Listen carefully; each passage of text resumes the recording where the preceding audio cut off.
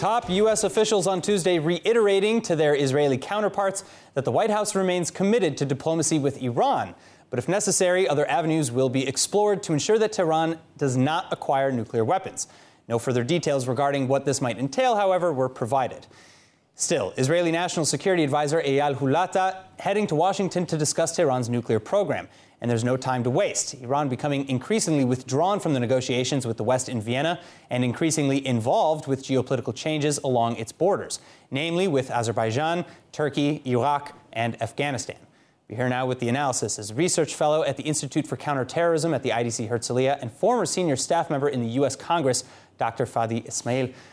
Doctor, thanks so much for being with us. Thank you for having me. It's great to have you in person, by the way, finally. It's been a while. Now, let's talk about the geopolitical changes that Iran has been alluding to. Of the countries bordering Iran, you have Afghanistan, which has been turned upside down by the Taliban, Turkey and Azerbaijan, who are in conflict with Iran, now in concert slowly chipping away at Iran's borders with Armenia and thus limiting its land connection to Russia.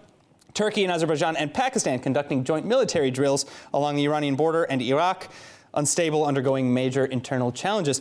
Is Iran about to be trapped by a semi-hostile neighborhood? Well, Iran lives in a hostile neighborhood, and in Israel we know what that means.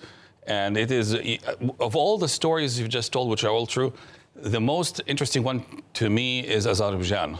Because only a couple of years ago, when was it? Recently, when Azerbaijan had a war going on. Yeah, and they took Iran. They took that Karabakh region from Armenia. Yeah. We lived to see the Azerbaijanis flying their flag with a Turkish flag alongside the Turkish flag, alongside the Israeli flag, alongside the Iranian flag. I mean, there was something really strange going on there. They were almost allies at the time. And so what's happening? The speed with which things can turn around in this neighborhood is amazing. If I was sitting now in Tehran and looking at the environment around me, there were some parts of it that will be very encouraging to me. Let's not forget, U.S. withdrawal from Afghanistan opened a better chance for them to work with the Chinese through Afghanistan. That is a very big one because the Chinese have the Belt and Road Initiative that coincides with Iran's corridor into the Mediterranean Sea. So that is one thing that seems like positive. On the other hand, it's not going as smoothly as they predicted, because the Taliban, because the Taliban are not the same Taliban of the 90s, and the country is not the same country. I'm talking about Afghanistan. So their Eastern Front is not as optimistic as it may have looked a month ago. In the Gulf, there are no good news either. Right. Israel is getting closer and closer and more well established there. So is the United States. So in the North, recently they have amassed military forces at the borders with Azerbaijan. Now we've already seen in pop culture, we see maps of Iran that include parts of Azerbaijan. So I've seen like a few days ago was that graphic. So somebody is already preparing the mindset there for things. This country, is going on a pathway towards troubles with all of its neighbors. But this is basically the ideology of Raisi. Well, so do you see an armed conflict, a large-scale armed conflict erupting on the borders with Turkey, Azerbaijan, and Could be. I mean, again, it's a new president in Iran. It's not only a new person. He really believes in a whole different way of doing things. Now, will he be able to convince the mullahs who really run the country? He doesn't really run it. Can he convince them, his board of directors, that they should go into that while they're already involved in the other conflicts in the region? Let's not forget, Iraq, Syria, Lebanon, Yemen, the Maghreb, probably Libya. I mean, they are everywhere, intervening in everything. So are they really ready now to open direct military confrontation? Because everywhere they're working... Can they afford to spread themselves that thin? It's more than that, because in all these countries, they're using proxies. Right. So you don't have the sight of many Iranian bodies coming back home in caskets. But if they open a war on their borders directly, as with Iranian military forces vis-a-vis, that can be a bloodletting they cannot take. So two points here. First of all, we know that the northern portion of Iran bordering Azerbaijan and Turkey is largely populated by individuals who identify as Azeri. Yeah. On top of that, you mentioned all of the proxies that Iran has been working with. Can all this conflict and the presence of the Azeris in northern Iran, can that end with maybe the supply lines to some of these proxies being cut off? Since the early 2000s, many people were trying to point out the fact that in that neighborhood there's almost 20 million Azeris who are Iranian citizens. Right. They are Sunnis. They don't buy into all of this Shiite ideology coming out of Tehran. Just like the rest of the country, also most Shiites in Iran are not that extreme like their government is. So while Iran is very good at playing the angry, powerful power, and they're really good at it, I think they're really teetering now. I mean, brinkmanship is a very dangerous game. The name of the game for them is brinkmanship, always going on the edge. You could easily make a misstep. And if they really somehow, by miscalculation, really open a northern frontier, that could be really bad for the regime. So far, it worked for them, the brinkmanship, because they're working through others, and they always had a certain level of blurred lines that they could play around. Raisi seems to be a little too sharp, and I hope sharp in terms of he is too clear, and maybe this is not good for him. Maybe they want to stay in that area. Keeping things a little closer to the west, maybe. Yeah, maybe that is it. All right. Well, Dr. Fadi Ismail, you've given us a lot to think about here, and I'm sure this is. I'm sure we're going to see a lot more on this topic in the near future. Of course we will. Thanks so much for joining us. Thank you for having me. In other news, the Israeli government seemingly slowly improving ties with the Palestinian Authority. A delegation from the coalition's Meretz party, including Health Minister Nitzan Horowitz, Regional Cooperation Minister Isawi Frej, and Meretz faction leader Michal Rozin, arriving in Ramallah on Sunday. And the group, hosted by Palestinian Authority Chairman Mahmoud Abbas, discussing ways of keeping the two-state solution alive. This after Defense Minister Benny Gantz also visited the PA last month. The meeting, however, not sitting well with many, including from within the coalition. Abbas preceded the meeting with phone calls to parents of two Palestinians who were recently killed while carrying out attacks on Israeli security forces. Interior Minister Ayelet Shaked, meantime, also rejecting offers to be next, saying that she'll not meet with a, quote, Holocaust denier who is suing Israeli soldiers at The Hague and paying murderers of Jews, end quote. And likewise, at the Knesset winter session opening on Monday, opposition members panning Prime Minister Bennett over the meetings. חברי המשלחת הפראלימפית והמשלחת הכללית לטוקיו, אנחנו גאים בכם מאוד. מה עם המשלחת כנסת?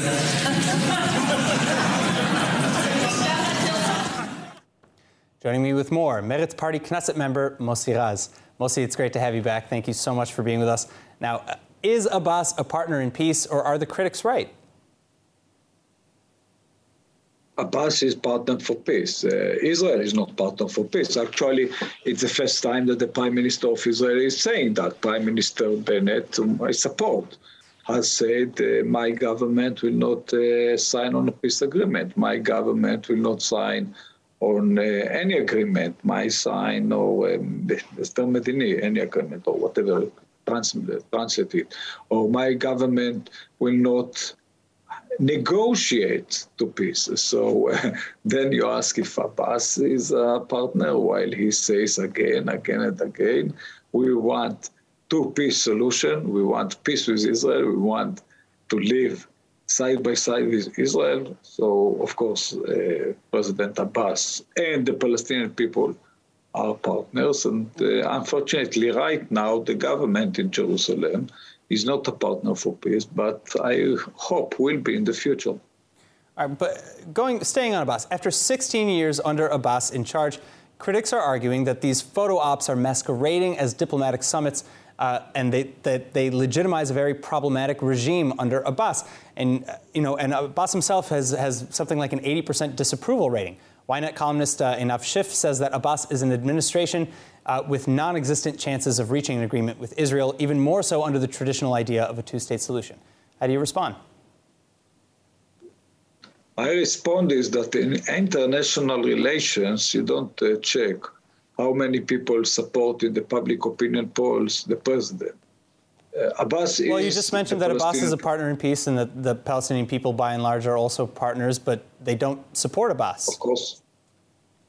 Many of them don't support Abbas because Abbas did not bring an agreement for Palestinian state and peace. Many of them don't support Abbas because of questions of human rights, of corruption, like we say in any other places. But Abbas is the president, we are not, when one meet the leaders, the president of Egypt or the king of Jordan or other kings, other presidents all over the area, and of course, none of them were elected in a democratic way. By the way, Abbas did elect in a democratic way, but it was, as you mentioned, 16 years ago. Right.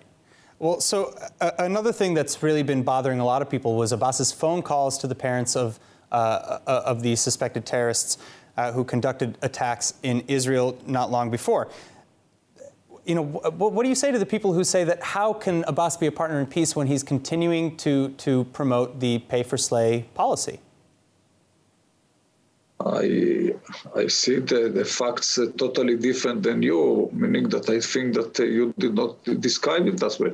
You say suspected terrorists, you're right. They're only suspected. They did not conduct, for my knowledge, anything in Israel. I don't know what they have done, but they conducted stabbing attacks in Jerusalem against Israeli security forces.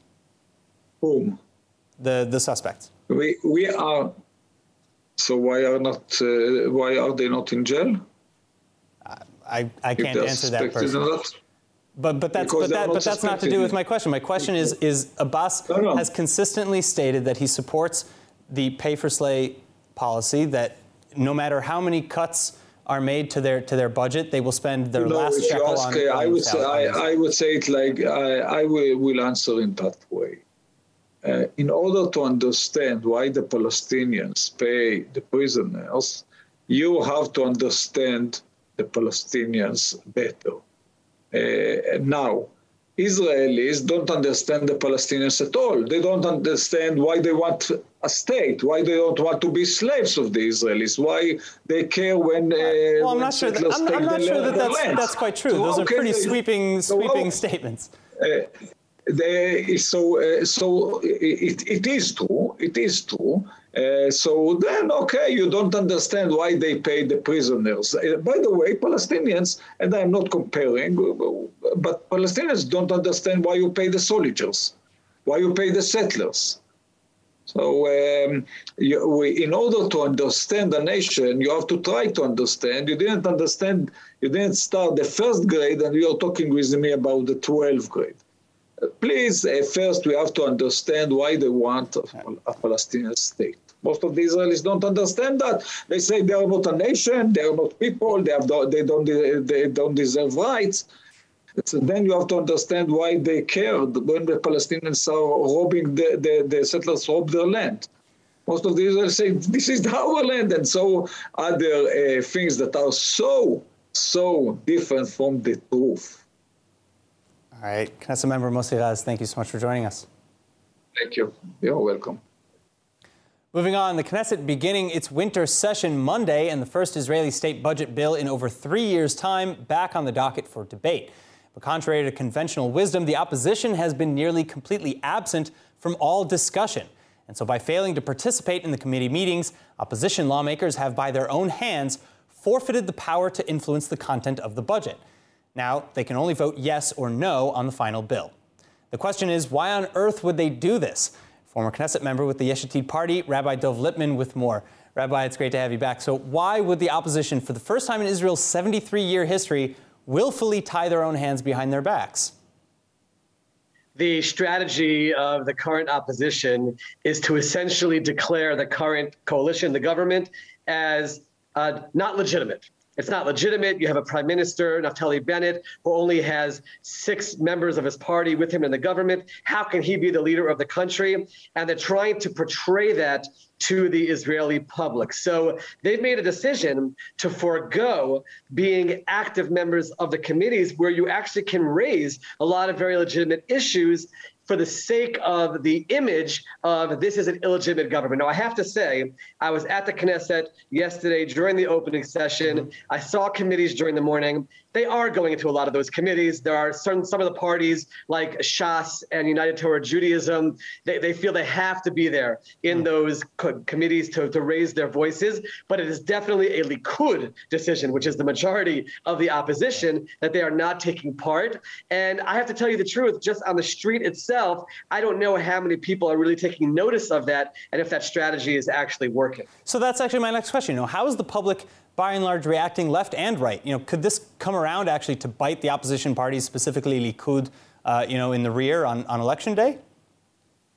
It could. There's a phenomenon when you're in the Knesset, and I certainly felt it as a member as well. You're in this bubble, and you feel like, of course, the whole world is watching Channel 99 and watching the Knesset TV and watching everything that's happening throughout the day, and you presume that's what people's focus is on. And then I leave the Knesset, and I'm living my life without focusing on everything that's happening daily, and you realize the broader public is working hard, raising their families, and here and there they'll tune into the news, but it doesn't grab them as much. If you're asking me, I think it's a mistake. I do believe there are certainly aspects of this budget which they could be highlighting in all the committees, which they see as flaws, which could speak to their bases. And by the way, the religious parties, United Torah Judaism and Shas in particular, are actually doing that. And I think that would serve Likud much better than just staying out. By the way, they even made a decision yesterday to make a lot of trouble during Naftali Bennett's speech and to get thrown out. They knew almost half the Likud party was asked to leave the plenary because the heckling, again, not to be present. And that meant they missed the opposition leader's speech. They weren't there for Netanyahu's speech to show him support. Again, sometimes going with emotion, not necessarily following what the intelligence would say might be the best thing to do. All right, so my final question, speaking about the budget itself, do you believe that the budget will finally pass? Because again, the opposition is, for the most part, staying out of it, or at the very least, the larger parties like Likud. Meanwhile, the coalition itself is a hodgepodge of very, very different ideologies still, and they need all 61 members of the coalition to vote in favor. From what I've seen, being in the Knesset, talking to members of the coalition, despite their differences, they are very, very determined to get this done. There might be some tinkering here and there, changes in the Finance Committee and some of the other committees that are dealing with it, but they are determined to get this passed. And once they do, that certainly cements this coalition under Naftali Bennett very strongly in place. And the next question will be, what will happen when it becomes Yair Lapid's turn to take over? And that there's still a question mark about. But for right now, it does seem, Aaron, like they're very determined to get this done, and my assessment would be that they will. All right, Rabbi Dov Lipman, thank you so much for joining us. Thank you. Now back to the latest coronavirus updates. Israel continuing to see a steady decline in the current wave of infections, the spread rate now standing at roughly 2.7%. But the COVID cabinet in Jerusalem is not budging on any new restrictions just yet. In fact, some form of restrictions may even last indefinitely. Israel now 3 days into its updated Green Pass system, under which all Green Passes issued before October 3 have been revoked. Those eligible to receive a new one must reapply through their HMOs, the Health Ministry, or either the Ramzor website or mobile app. Eligibility, meanwhile, extending to all those who are 1 to 2 weeks past their third dose of the vaccine, even if vaxxed abroad. People who are within 6 months of their second dose are also eligible, as are people who have serological proof of recovery from COVID, plus 1 dose of the vaccine either from before or after their infection. And the restrictions only just beginning, despite the recent decline in infections. Speaking at the COVID cabinet meeting on Sunday, Prime Minister Bennett reiterating the need to fight off complacency as we enter a new era of living with the virus. חברים, החדשות טובות. התחלנו לבלום את הדלטה.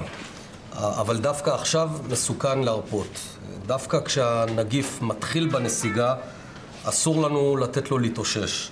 In line with this, then, the cabinet rejecting a proposal made by health ministry officials to eliminate some Green Pass restrictions as COVID morbidity drops. The opposite, in fact. Prime Minister Bennett also outlining how Israel will maintain pressure on the campaign to wear masks and keep the economy open for as long as possible via large-scale testing, vaccinating, and management, particularly in the Arab sector, which has still been too reluctant to vaccinate. Also, Israel will attempt to prep for future variants while working to end large-scale school isolations, with new infrastructure to support the millions of antigen tests needed, among other plans. Though all that said, 3 exceptions so far have been made. First, old Green Pass holders were given a 3-day extension due to the Health Ministry's website crashing. Second, COVID cabinet ministers approved of loosening the new restrictions to allow school trips to museums and libraries. And third, Green Pass certificates will no longer be necessary to check out books. On the other hand, it's been decided that public venues will be forced to scan the barcode on the new Green Pass documents as a condition for entry starting Tuesday. Green passes will last for up to 6 months and will be necessary to enter cultural and sporting events, conferences, exhibits, hotels, gyms, pools, clubs, studios, houses of worship with over 50 people, concerts, festivals, bars, restaurants, cafes, indoors and outdoors, schools, and more. Entrance without a pass, as before, will be limited to those with a recently taken negative COVID antigen or PCR test. All right, yet again, Israeli archaeologists proving that we are not so different from our ancestors. The Antiquities Authority unveiling the latest discoveries from the Armon HaNetziv promenade in the city of David, Jerusalem. And boy, are they humanizing. Just a stone's throw from the governor's mansion in Jerusalem's Armon HaNetziv neighborhood, Israel Antiquities excavators still sifting through a magnificent building that overlooked the city of David and the Temple Mount during the 7th century BCE. The structure initially uncovered roughly 2 years ago. Probably a palace of one of the kings of the Judean kingdom. This is about 2,700 years ago. We found gorgeous ornamented stones carved as capitals, window frames, window balusters, gorgeous stuff. And we had another surprise as well, something which was very rare, found in only a few locations in Israel and in Jerusalem. That is someone's private bathroom. It may not look like much, but this first temple period throne was truly fit for a king. The bathroom was hewn by hand from limestone into a rectangular-shaped cabin with a cube-shaped toilet, including a carved-out seat for comfort, a deep septic tank below, and a hole down the middle. And then from within the septic tank itself, researchers finding and collecting a large cache of pottery, animal bones, and soil filler. Archaeologists are hoping that the samples will teach us about the lifestyles and diets of our ancestry. But what we know for sure already is that this property definitely belonged to a member of the elite or even royalty. This is a very rare find because this is something that only the rich people had. 1,000 years later, the rabbis and the Talmud discussed what the criterions are for a rich person, how much money he has in his bank. One rabbi suggested that if he has a toilet in his home near the table where he sits to eat, he is a rich person.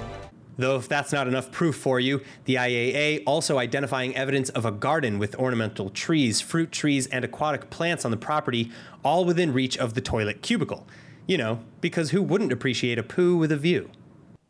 Now let's take a look at the weather forecast. Tonight should be cool again as the winter months start to creep in. Lows sitting at about 64 degrees Fahrenheit or 18 Celsius. Then tomorrow you can expect more clear to partly cloudy skies with highs hovering at an average of 84 degrees Fahrenheit or 28 degrees Celsius. And now before we go, let's take a look at what's going viral here in Israel.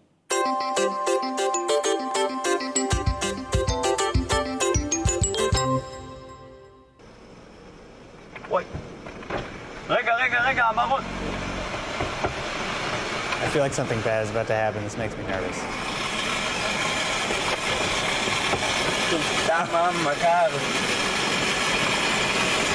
Why? Car wash with the windows down? All right. Free shower.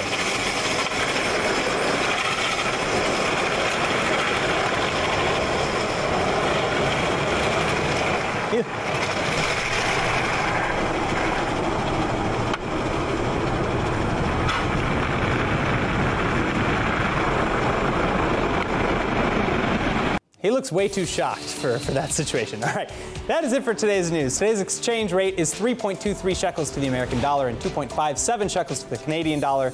And finally, for the latest news and updates from ILTV, please like ILTV on Facebook, follow us on Instagram, and subscribe to our YouTube channel, as well as to our newsletter at iltv.tv. I'm Aaron Porras. Be well. Thank you so much for watching.